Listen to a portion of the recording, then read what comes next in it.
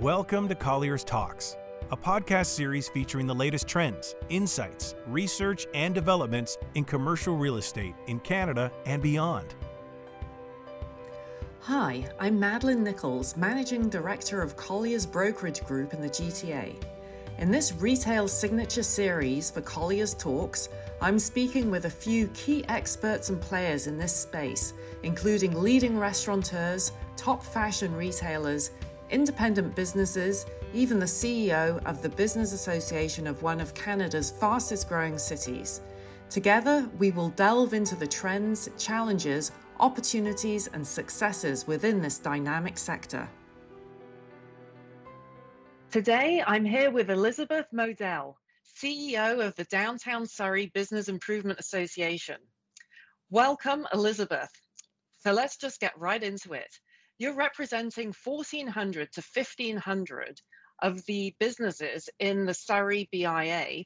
Tell me a bit about what you did when you recognized how significant this virus was going to be on your businesses and community. And how did you retool during the pandemic? Well, first of all, thank you, Madeline, for having me. And to start off with, that's a great question. I think we have to look back to where we've been to realize where we've actually come to at this stage of the game, so to speak. So I think it was last March, we all recognized that something that we've never experienced in our lifetime had happened to us. And my staff and I had a meeting. We looked at it and we said, here's the government's orders. We've got to shut down the business association. We have to all work from home, as we all did. And we realized very quickly that even at our stage of the game in life, we had to change.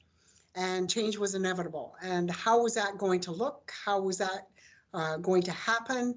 How were we going to recreate our business association and support our businesses, as you said, 14 to 1,500 in the downtown core of the city of Surrey. So it took a few weeks, and we did just that. We had realized quickly that we had to sign up for a Zoom account and Teams accounts that we weren't used to, and we all struggled through to begin with, but then recognized that there was the adaptability, the availability of the technology, and the world all quickly shifted to different modes. So that's what we did initially as a team within the office. Everybody worked outside. As time went on, we realized it was going to be a long haul. So based on our health authorities in the province, we decided to make that significant change along with WorkSafe BC, which is equivalent to workers' compensation, to come back after the long weekend in May and actually do person-to-person meetings with all the protocols in place. So after we did that, then we said, okay, this is going to be really significant impact on all the businesses. So how can we help them and support them moving forward with all those protocols in place? And that's when we recognized that there was going to be a massive adjustment. So while we were off, what we did as a team is we contacted every single one of our businesses.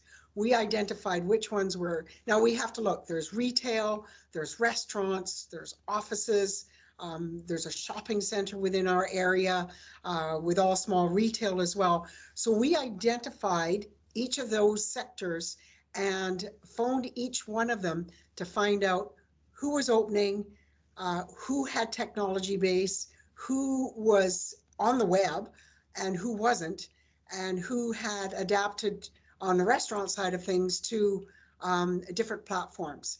So after that was done, we had phoned them back several times. It was a huge process of going through all of these businesses and phoning them back to find out even if they were just open or not open, and to see where they were in their benchmarks. So analyzing all those results, we ended up getting 19 summer students through the Summer Jobs Grant through Simon Fraser University. Operations manager went to work. We all figured out a schedule as how they would work and how we could move forward supporting all of those different sectors and the retail sector of the businesses moving forward to align with the government, the health authorities of our provincial government in order to get them up and running, because we recognize that if those businesses fail, our economy is going to fail in British Columbia. So we had to get them up and running as quickly as possible, not only from a provincial standpoint, but also a municipal standpoint, and of course the feds, because they take the share of the pie as well. Goodness, that was so proactive. In your experience, which were the hardest hit sectors of the businesses? That's a really great question. Some businesses did extremely well. There's such a dichotomy in this whole pandemic. So anything to do with videos or gaming or technology, bicycle shops, anything to do with outdoor activities, camping, did extremely well. And so they didn't need to be supported as much as those businesses that were hit really hard, such as the shopping centers, you know, the retail base, they were hit hard.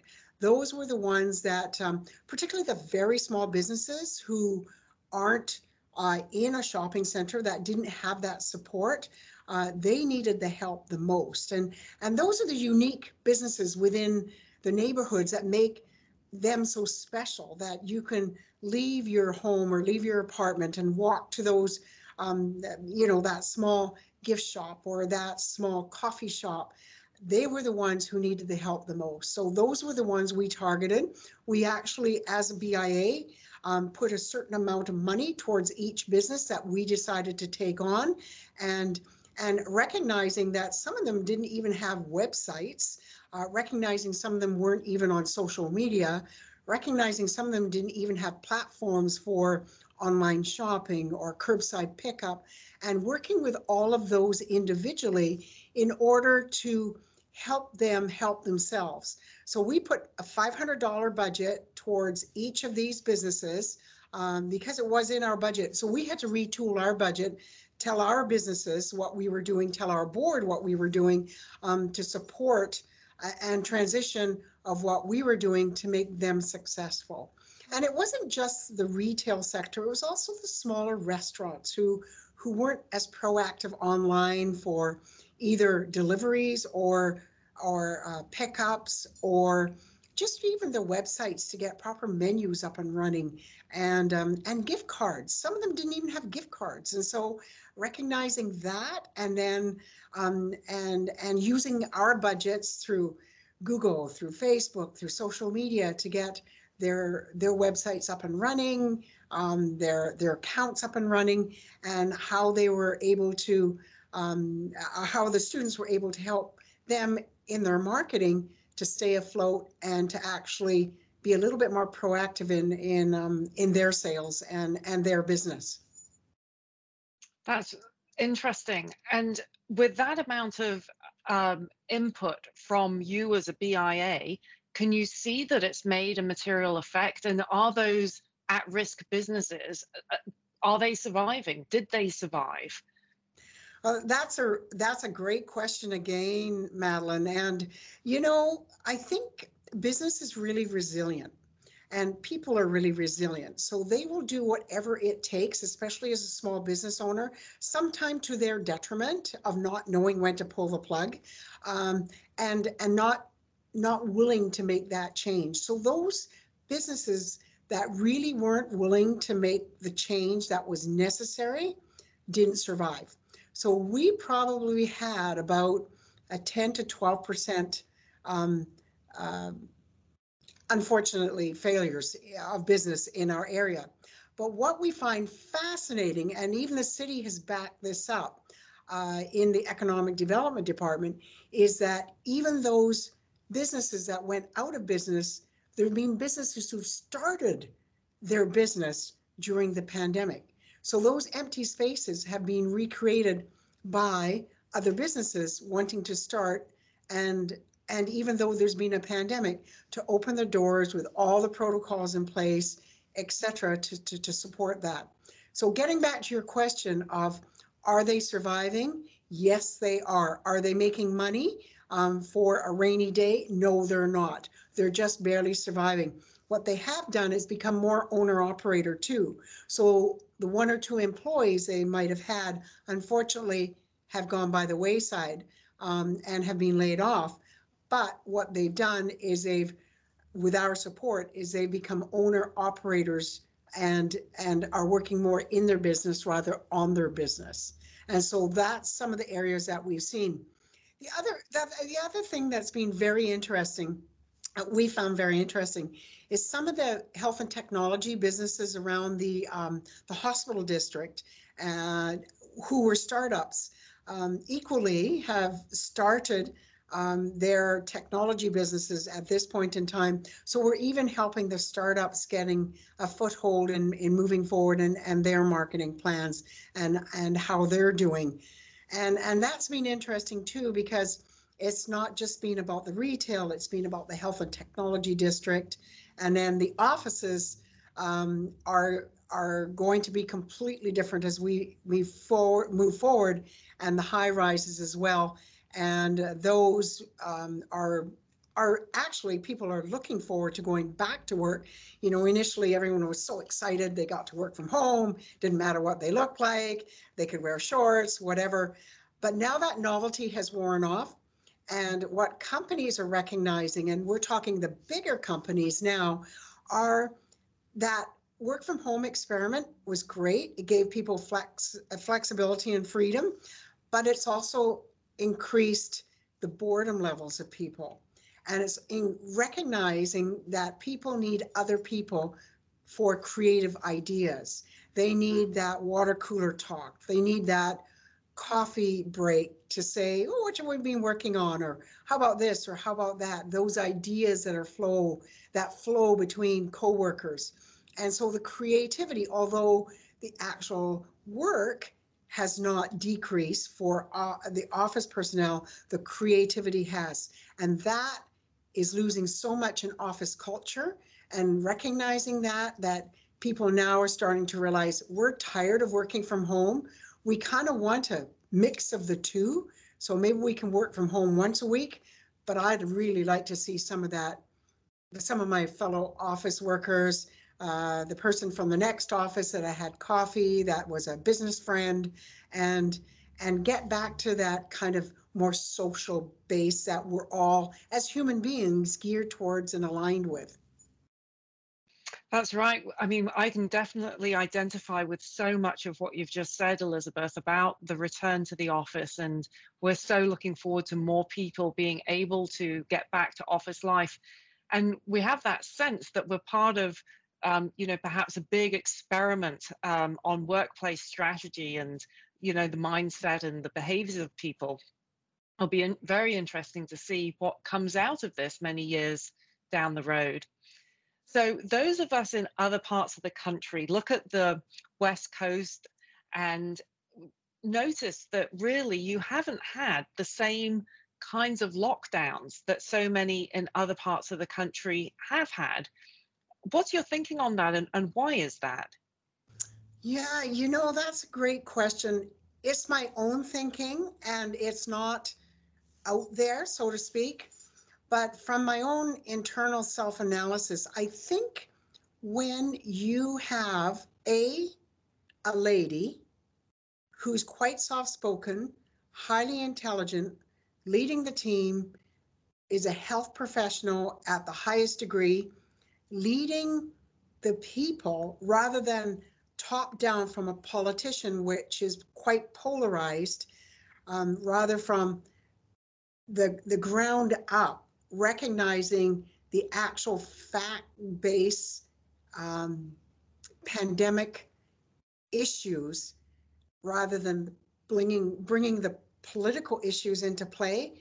I think that plays a huge role of how people and perceptions are around the pandemic. I mean, just look south of the border from us.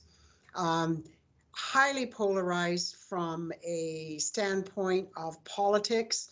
And now it's a case of many of the Republicans are not south of the border, not going to be vaccinated because they made it political. So transitioning that to us here in British Columbia and getting back to your actual question, My own personal thoughts is because politics was really left out of it, and it was based on fact-based health professionals. Our provincial health officer, Dr. Bonnie Henry, who stepped in, who said, this is the way it has to be. And although she might have had one or two missteps along the way from a business standpoint, she's done an absolutely incredible job, to her credit. And if people just behave, listen to the health professionals, do what is mandated by the health professionals within the government, I think that's part of the reason why those lockdowns didn't occur any more than the first time out.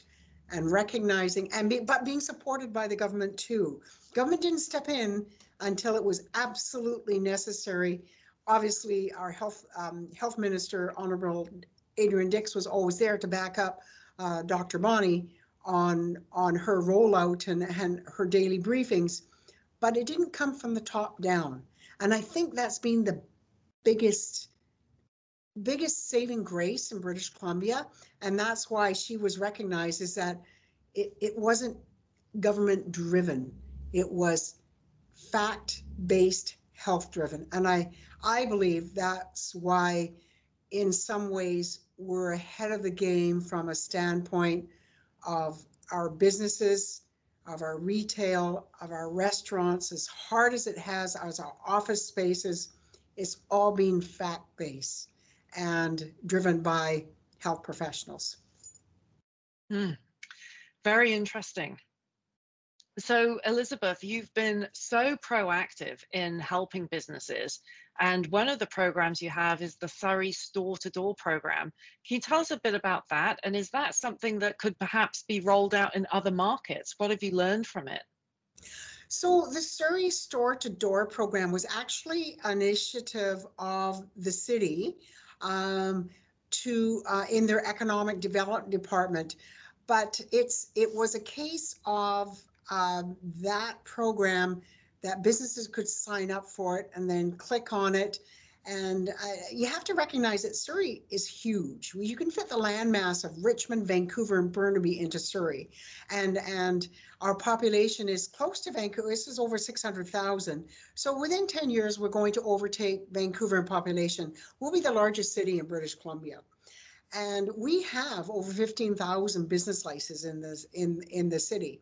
So the city economic development department decided they needed to support some of the businesses who really wanted to sign up and do a one-click stop. And so the city, we had all of the meetings of the BIAs, which there are 4 of them in Surrey, the Chambers of Commerce and the Surrey Board of Trade. We came together and to form a coalition called SERC, the Surrey Economic Recovery Coalition. And as a coalition, we had meetings initially when the pandemic hit, more or less once a week, to trade what was happening in our area, what was going on, because Surrey is so big, with the city, and to see what we could do to support them and what they could do to support us as the business community, to drill down to our businesses. So this is what they came up with. Further to that, we did the Click on Surrey, which was our own initiative, which is somewhat equivalent to Digital Main Street that you have in Ontario, which we couldn't get out here, recognizing that we had to make it Surrey specific, particularly to the downtown core. And that's one of the programs that we rolled out, the Click on Surrey, to get everyone technology friendly, digital friendly, social media friendly, etc. With that, we also did a huge program through a marketing company that we utilize in order for people to shop local. So shop local programs that we rolled out, a local campaign to love where you live, to shop where you live, and to support where you live. So those were key factors that we wanted people to support the retail businesses. We wanted people to shop, to order from restaurants. And we did all sorts of contests with social media and Facebook, where we bought gift certificates to all the local restaurants.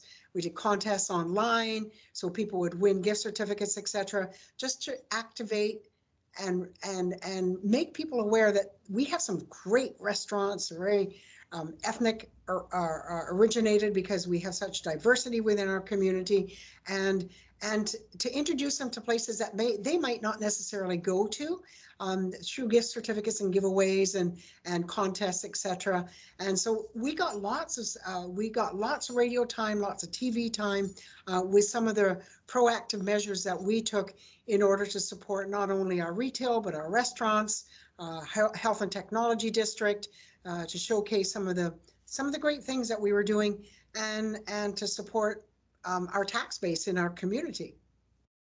That is wonderful to hear. And when you're talking to the other leaders in other cities, are there things that you're learning from them that you want to implement, and vice versa? Are there some best practices that you've originated that other cities are now taking and using as their own? So I belong to international organization, so it's called the International Downtown Associations, and we had 2 weekly calls, and those calls, one was on a Monday, which was a CEO call for all the international downtowns, and that we had people in from Ireland and England and the United States, although they're very different from us and they work very differently.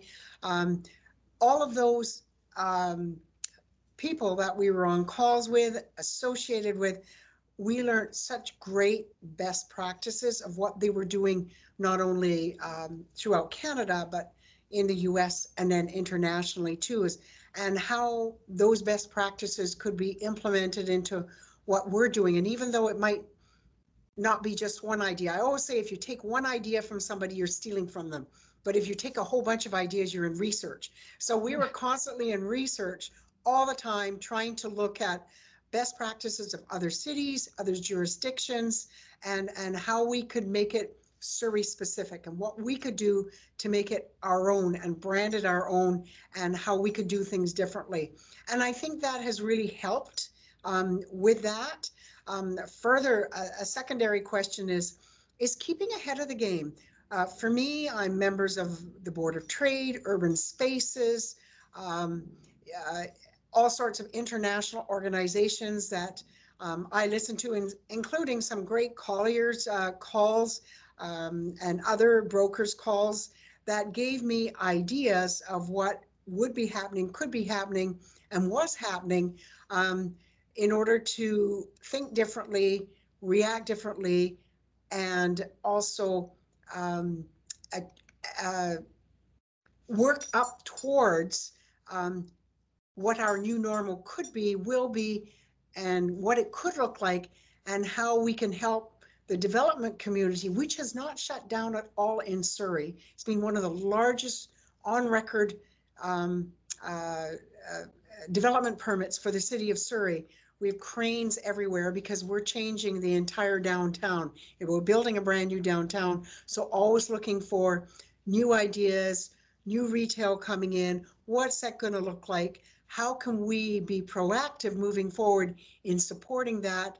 What can we do for the retail industry? And actually meeting with Colliers, a group from Colliers, is what can we do looking ahead to support that retail industry that is going to be moving into all these new developments that are being built and on the books, and what can we do to support that, promote it, and also think differently than others who aren't in that situation that we are. Very optimistic. That's wonderful. So as we start to close out here, Elizabeth, as you look forward to the next 12 months, what do you see in store for the businesses? So this is a really tricky question from a standpoint of dealing with the unknown, and I don't think we're out of the woods for a long time yet. Even though we're getting the vaccines, they're all on the rollout, there will be things that are relaxed. But what really concerns me, Madeline, are the variants. And until we get a booster shot for those variants, I honestly think that we're going to do quite well in the last quarter of this year from a standpoint of economics throughout Canada. but I still think all those protocols will be in place because of the variants. And I don't like to be a Debbie Downer on this, but honestly, there's so many unknowns at this point. But I am very optimistic moving forward because I not only believe in the medical community, I believe in innovation and technology, and I think we have what it takes to get this under control within the next 18 months to 2 years. Unfortunately, I think it's going to take that long with protocols in place, but I think everyone is to the point now that just give me the freaking vaccine, we'll wear masks, we'll be in place, but just let me see people in a different environment and not be so locked down, because I think we're all tired of that. And granted, Canada is coming from, the dark, dreary winter into the spring months, and I think it's probably just pent-up demand from all of us, just wanting to do more, be outside more, enjoy some sun and some warmer weather, and just moving that forward. So very difficult question to answer, but because you're trying to look into the future and gauge what's coming down the road. Unfortunately, I wish it was better news from my standpoint.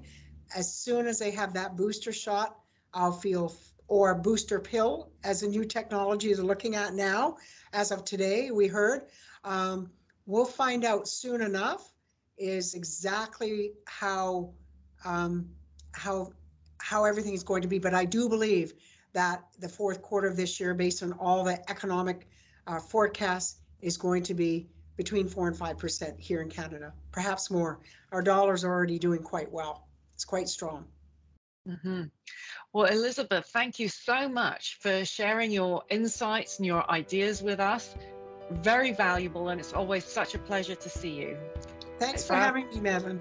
It's our pleasure. Thank you so much, Elizabeth. Thanks for listening to Colliers Talks podcast.